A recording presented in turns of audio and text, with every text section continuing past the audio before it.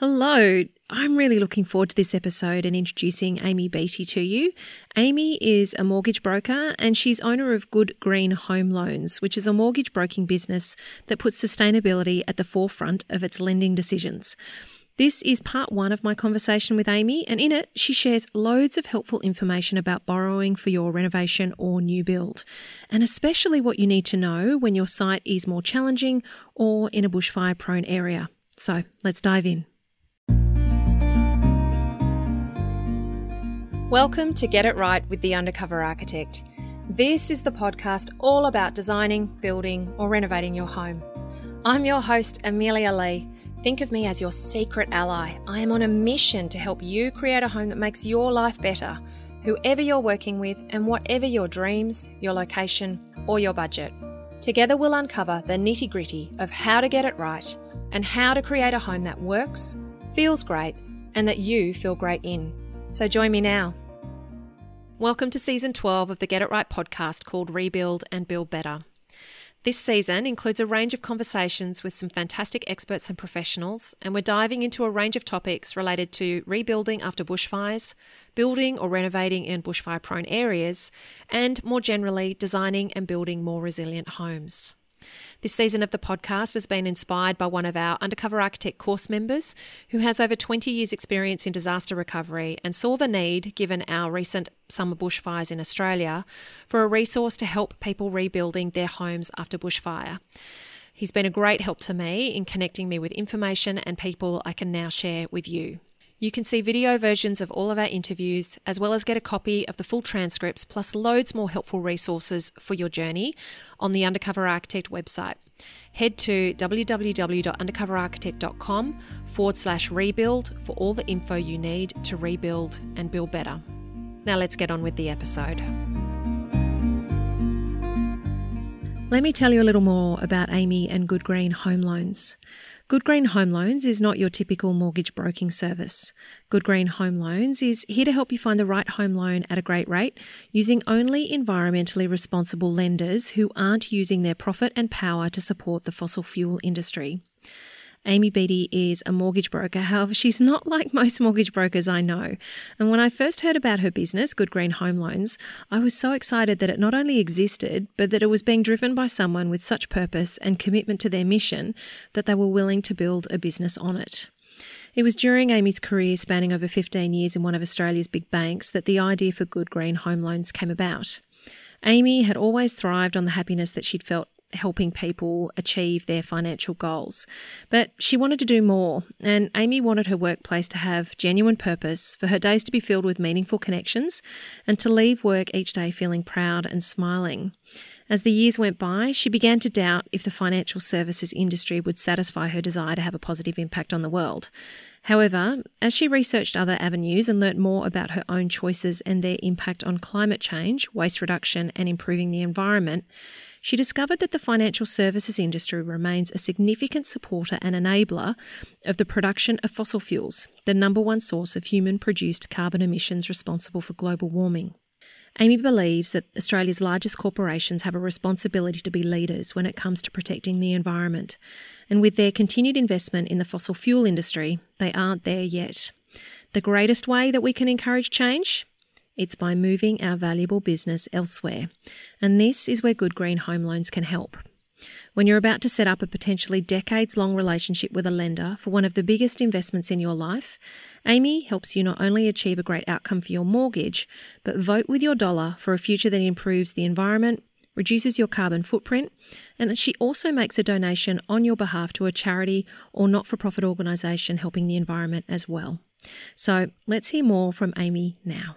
Well, Amy, it is fantastic to have you here. I'm so excited to be introducing you to the UA community and for us to be talking about what you do and your incredible wealth of knowledge around this world, and being able to offer people insight into how they can get access to finance and the tricks around, I suppose, and the challenges to be aware of, but also knowing that there's options to seek financing for their home that is in more alignment with their values that they might have around the planet and lowering their environmental impact. And I just think it's going to be super exciting to be able to chat to you. So I wanted to dive in and just talk, I suppose, about that big picture business idea in terms of, do you find that because your business is focusing on lenders that don't support the fossil fuel industry, that when you're helping homeowners, that it can be tricky to be competitive with what kind of packages, I suppose, you can offer them for their finance, and whether they're limited then, I suppose, in their access of who, it's that thing of,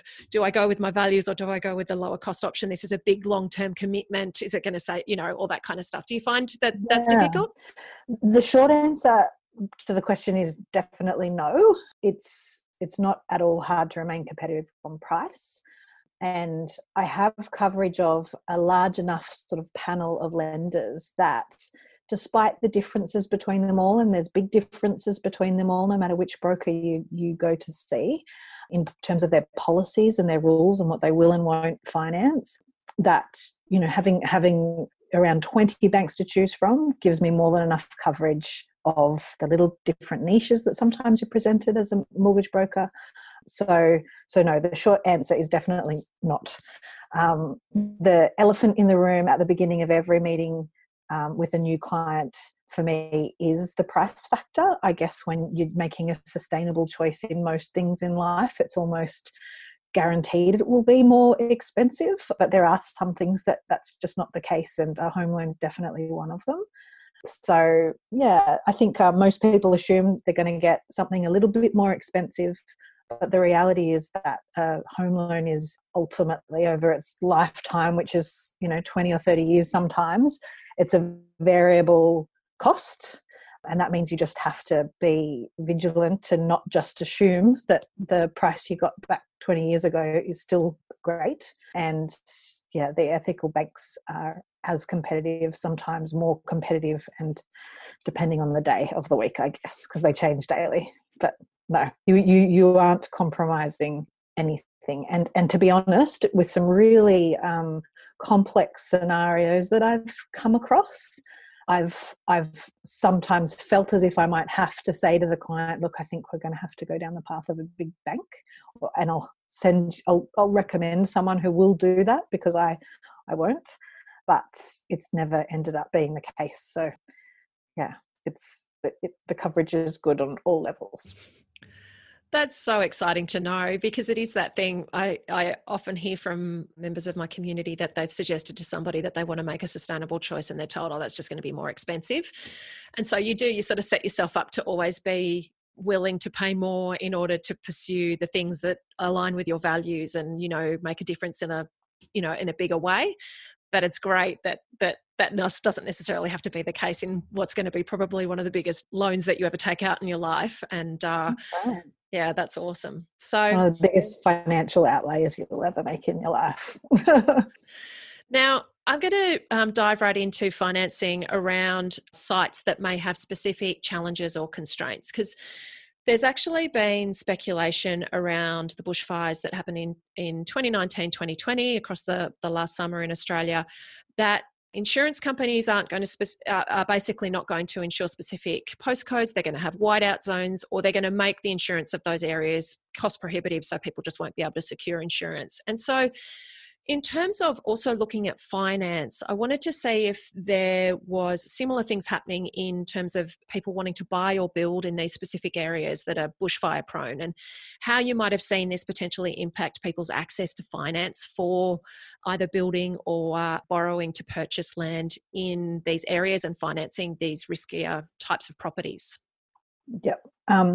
Okay, so there's a couple of layers to that question, but ultimately the biggest challenge, or the number one challenge you face when you're obtaining finance for rebuilding or buying in a particular area is that no matter what that area is, you have to be able to insure the building as a condition of the loan with the bank.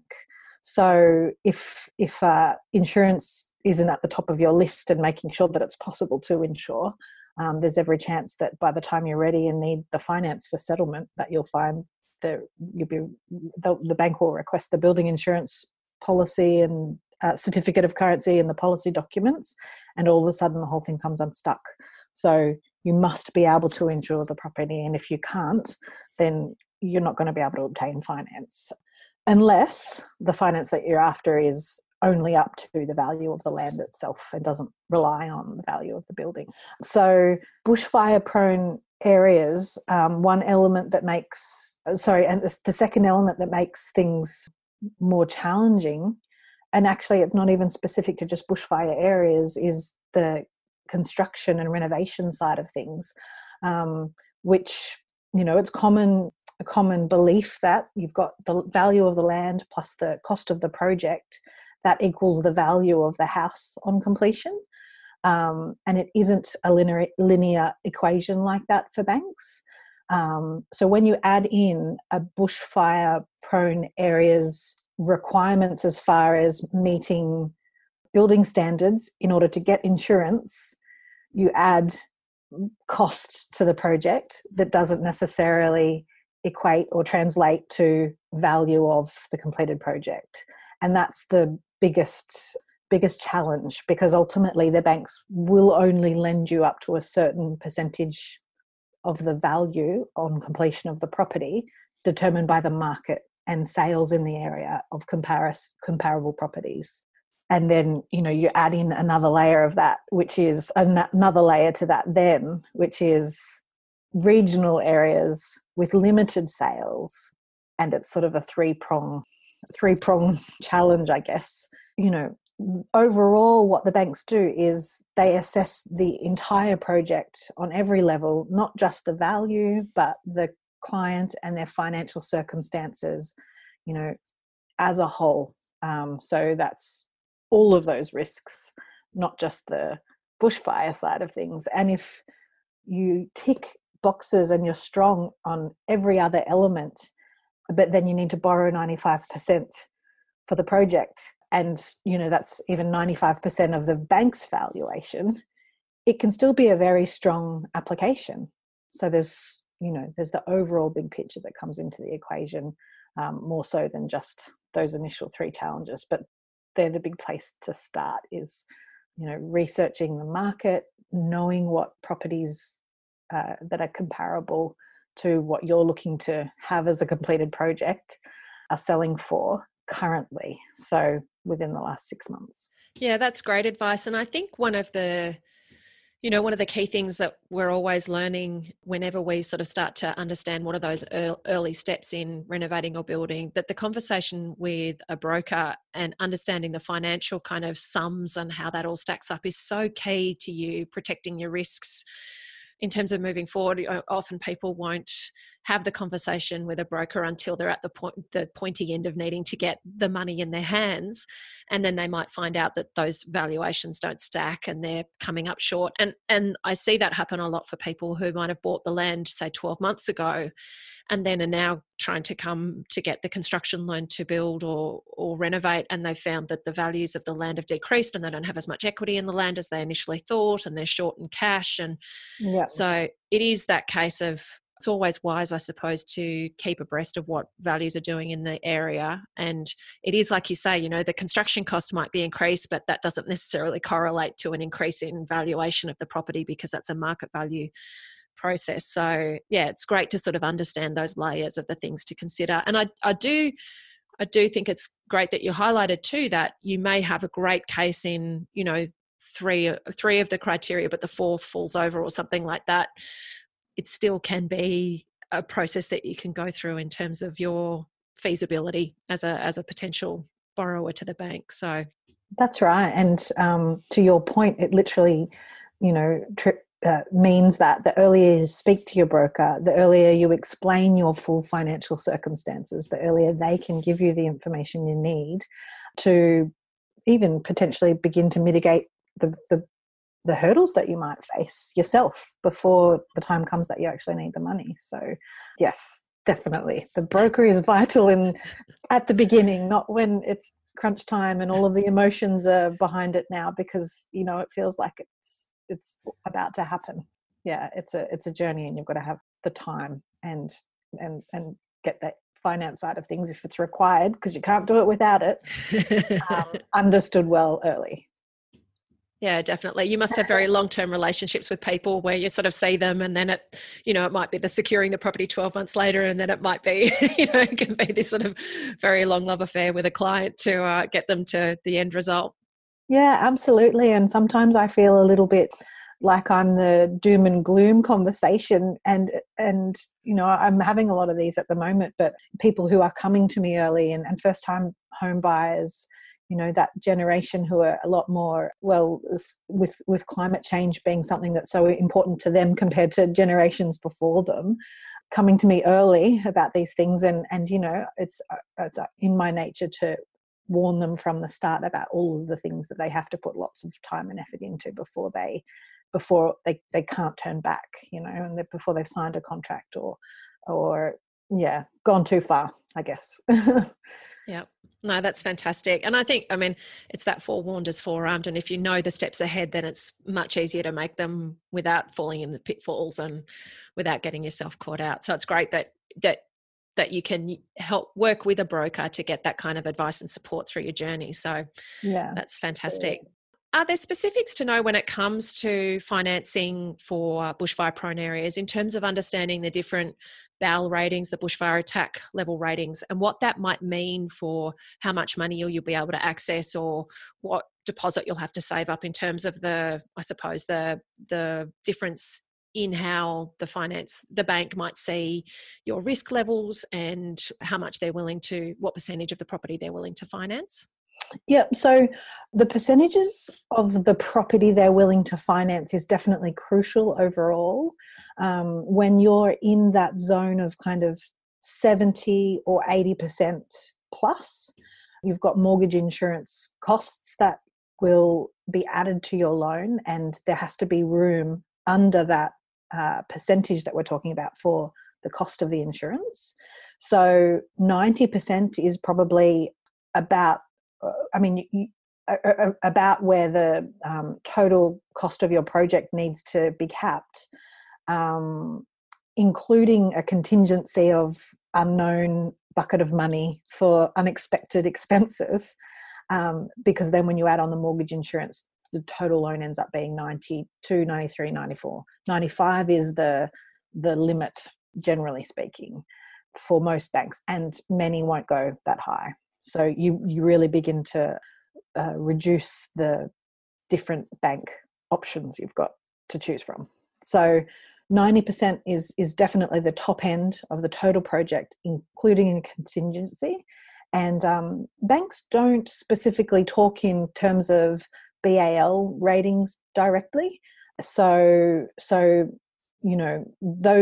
kind of so the scale of the BAL rating doesn't really matter to the bank as such, but banks assess the overall risk of the property itself in the valuation, and that risk analysis is about 7 or 8 different risk factors, and generally the risk factors, the scale is 1 to 5. 1 is low risk, 5 is high risk, and the more 1s, 2s and 3s you can have, and hopefully the majority of the risk factors are 1s, 2s and 3s, then if there are 4s and 5s in there that are related to bushfire, again, the bank's weighing up everything. So if they can mitigate the bushfire risk by an insurance policy that covers the bushfire risk, then they're not going to be so hung up on those risk factors when all of the others are strong. So again, it comes back to that overall picture, definitely. When you're borrowing under 70% and up to 80%, you also take out a layer of the mortgage insurance company being involved and their whole new set of policies having to be met, or their criteria having to be met. So the bank has to answer to the insurance company, the mortgage insurance company, who says, yep, we will insure this loan for you, or no, we won't because of these things. So, the policies of the insurers vary substantially. So again, another reason why you need to get your mortgage broker involved early, so you can find the bank that has the mortgage insurer that has the policies that work with your particular circumstances. So it's very complex. No, so well, that's really interesting to understand those kind of risk criteria and the different layers that the bank will assess that by. So, if your property is a BAL flame zone, some people may think that that means that it's going to be impossible to finance. But from the sounds of that, it sounds like it's actually just how it sits in all the risk factors that the bank is going to assess as part of all that combination. And if you're only borrowing, say, 70% of the property's value, and you've been able to, calculate that once it's got a house on it built to flame zone, that you'll mitigate the risk and those types of things. Am I understanding that means that you actually stand a better chance? Absolutely. So you won't find it impossible just because you're a BAL, the highest level of BAL risk rating. Everything else about your application will then be scrutinized, and if it's strong on all of those other levels, and we're talking about, if you're wanting to build, and in order to build you need a 30-year loan term, but you're 65 years of age, the banks, it doesn't matter what the flame zone is, that's not a position that the bank wants to put anyone in financially. So everything else has to be considered, but if it's strong in all of those other factors, the flame zone won't matter, as long as it can be insured. Yeah, that's it's quite interesting actually to sort of remember that it's a cocktail of different ingredients, that it's not just a blanket statement of you've got a property with these zones on it, it's going to be impossible. It's like, actually, if you're committed, it's a case, I suppose, of knowing that you can be financially sound in those other areas, that you can have a sufficient deposit.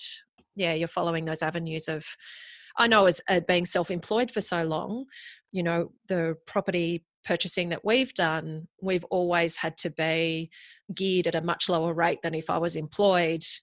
But that then has enabled us to be able to argue the point in terms of our ability to pay back the loan and those kinds of things and achieve the mortgage outcomes that we needed, because, we just knew the rules. We knew what we needed to do in terms of, Exactly. So again, that's what your broker's there for. And, you go to your broker, and the best thing you can do, or your bank, if that's how you do it, you go directly to your bank. You literally have to put all your cards on the table, and you have to speak openly and honestly, so that the banks can do the right thing by you, knowing the full picture and assess it thoroughly. So, sometimes as a broker, I feel like I need to sort of poke and prod to get the full picture from people, because they're nervous about saying, oh, there's this that's complex, or there's this that's a bit tricky. But the more open and frank you can be about the full picture and answer all the questions that are thrown at you, the better chance the broker's got of, or you have, of finding the right bank that is willing to help you out. Yeah, and I always found that a much easier conversation to have with a broker than with the bank manager, because the last thing you wanted to do was throw red flags at whatever you were doing. So exactly, and that's the thing, when you go to a bank manager of one bank who has one set of rules that he has to live by with every client, the moment you say, I don't know, it's a bushfire prone zone, the moment he says, sorry, we won't finance a project that's in a bushfire zone, and you've completely ruled them out. So if you go to a broker and you tell them everything, they can just help you go straight to the right bank that they know accepts those tricky parts of your circumstances. So yeah, that's fantastic advice, Amy. Now, when we're looking at construction loans for new homes or for renovation projects, what do people need to consider when thinking about their finance? You've touched on some things already. Is there anything that might trip people up, or that they might not be aware of, in terms of understanding that construction loan process and how that might work for their project?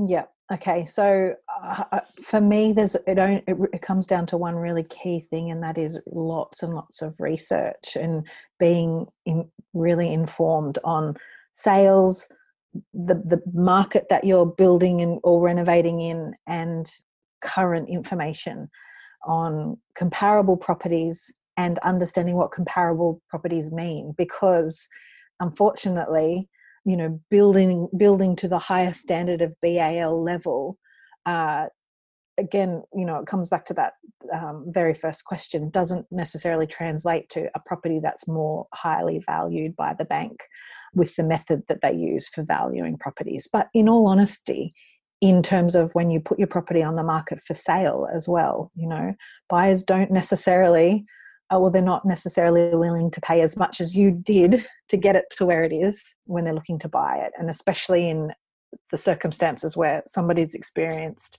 hardship, they have to sell their property for financial reasons and therefore need to sell it quickly, you're very unlikely to recover the costs.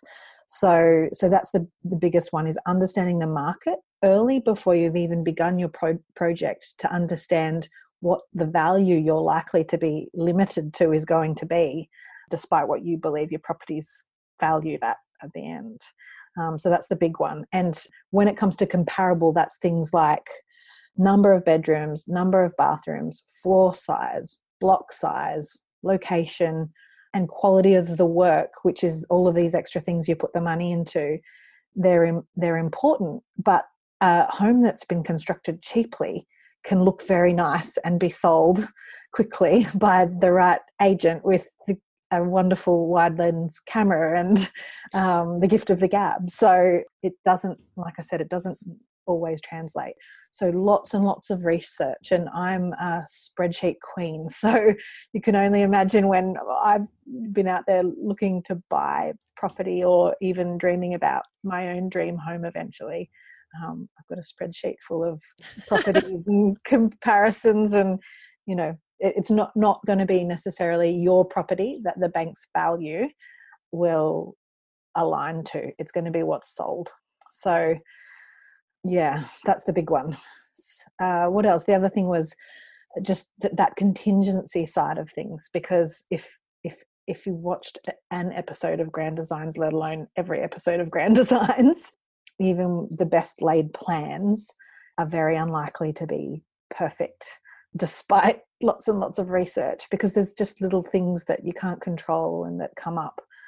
There's things you can control too, but having spare money that is not, assigned for the landscaping at the end or the fence or the little things that you think we'll fix those up with the spare money, the contingency. You need the contingency to be for the unknown things, and you've got to be really realistic about how big the contingency bucket needs to be. And I would say it needs to be nothing less than sort of that 10 to 20% realm. You would probably know better than me about that one.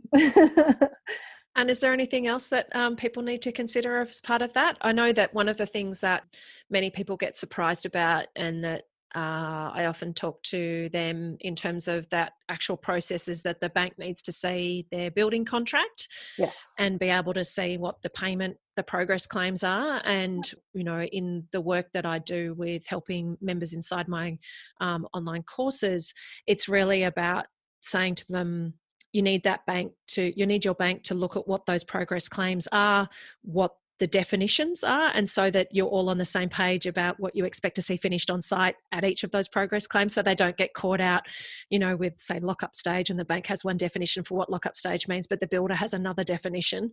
And it means that the progress claim, the bank refuses to pay the progress claim until the builder's done more work, and the builder's saying, well, no, this is what the progress claim is for, and I'm not going to do more work until I get paid for that one.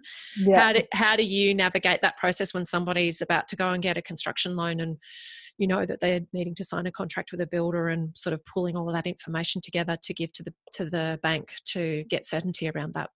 Yeah, so it's twofold, I guess. The banks will, for the most part, only work with a project that is a fixed price contract. So if we're not talking about a fixed price contract, you're almost certainly going to find it very hard to get finance unless you've got lots and lots of equity. So fixed price contract, your contingency, which is completely separate from the budget entirely that the bank's working with, if that's enough to cover every progress payment, then the main thing that the bank will want to see is that when they get to a particular point of a progress payment, is that work has been done. If you pay for the work in advance with your contingency, then the bank will refund you for the work that's been done. So again, it comes back to that. If you've got the contingency, then if the bank says they won't release the money, you can use a contingency to do that and then be refunded by the bank. So it completely mitigates that. But I've had so many conversations over the years. I've been writing or helping people get home loans for sort of 15 years. The amount of times that I hear at the start of a project, a client say how much they've heard progress payments by the bank, it's a nightmare and the banks just make it difficult. Ultimately, it's difficult because they don't want you to find yourself in a position where you've said, go ahead to the builder and he's done a whole bunch of work that shouldn't have been done yet, that he's spent money on when he shouldn't have because that wasn't part of the contract. So when the bank's being really nitpicky at the start before they release any money, it's to avoid you finding yourself in a tricky situation with the builder like that. So yeah, I think it might be tricky at the start, but if the bank's doing everything right, you won't find yourself in that position. Yeah, that's fantastic. In my other business, Live Life Build, we talk to our builder members about the importance of actually having the homeowner present the contract to their lender and getting a letter from the lender that they've seen the contract, that they agree to the progress claims, so that you've got that documentation up front. Particularly when you're working with a broker, sometimes some brokers don't manage the communication as well. And so that stuff can fall through the cracks, but it's just that case of understanding and getting all your ducks in a row right up front so that, because obviously once construction starts happening, the last thing you want to experience is delays because somebody's not paying a progress claim or there's difficulty around getting money to where it needs to go. That's when things cause real headaches. So to spend that, obviously that extra time in those upfront stages is so crucial to things then running smoothly. That's right. And talking about the things that can go wrong at the start so that you can plan for them going wrong and be ready, I guess. Yeah. That's great. Did you find that helpful? I do hope so. Amy's just fantastic and she's going to be back in our next episode with more info on financing your new build or renovation. This is going to include talking about some of the many factors that banks and lenders consider to determine your viability, and the fact that banks can actually put black marks on postcodes or specific criteria that can be completely outside of your control. All of this is super helpful knowledge to have when you're seeking finance for your new home or renovation, especially if your site is challenging or it's in a bushfire-prone area. Now, between us recording this interview and this podcast episode being published, Amy and her partner have actually welcomed their first bub, a little boy, into the world. So a huge congrats to them. Amy's actually back at work part-time, so you can contact her, and I'll pop the links to Good Green Home Loans in the resources so you can check that out. Now, remember to head to undercoverarchitect.com/rebuild for all that we're sharing in the Rebuild and Build Better series, and bookmark the link so that you can keep checking back as it grows as an online hub for anyone who's rebuilding after bushfires or wanting to build better and more resilient homes. As always, thank you for tuning in and for letting me be your secret ally. Until next time, bye.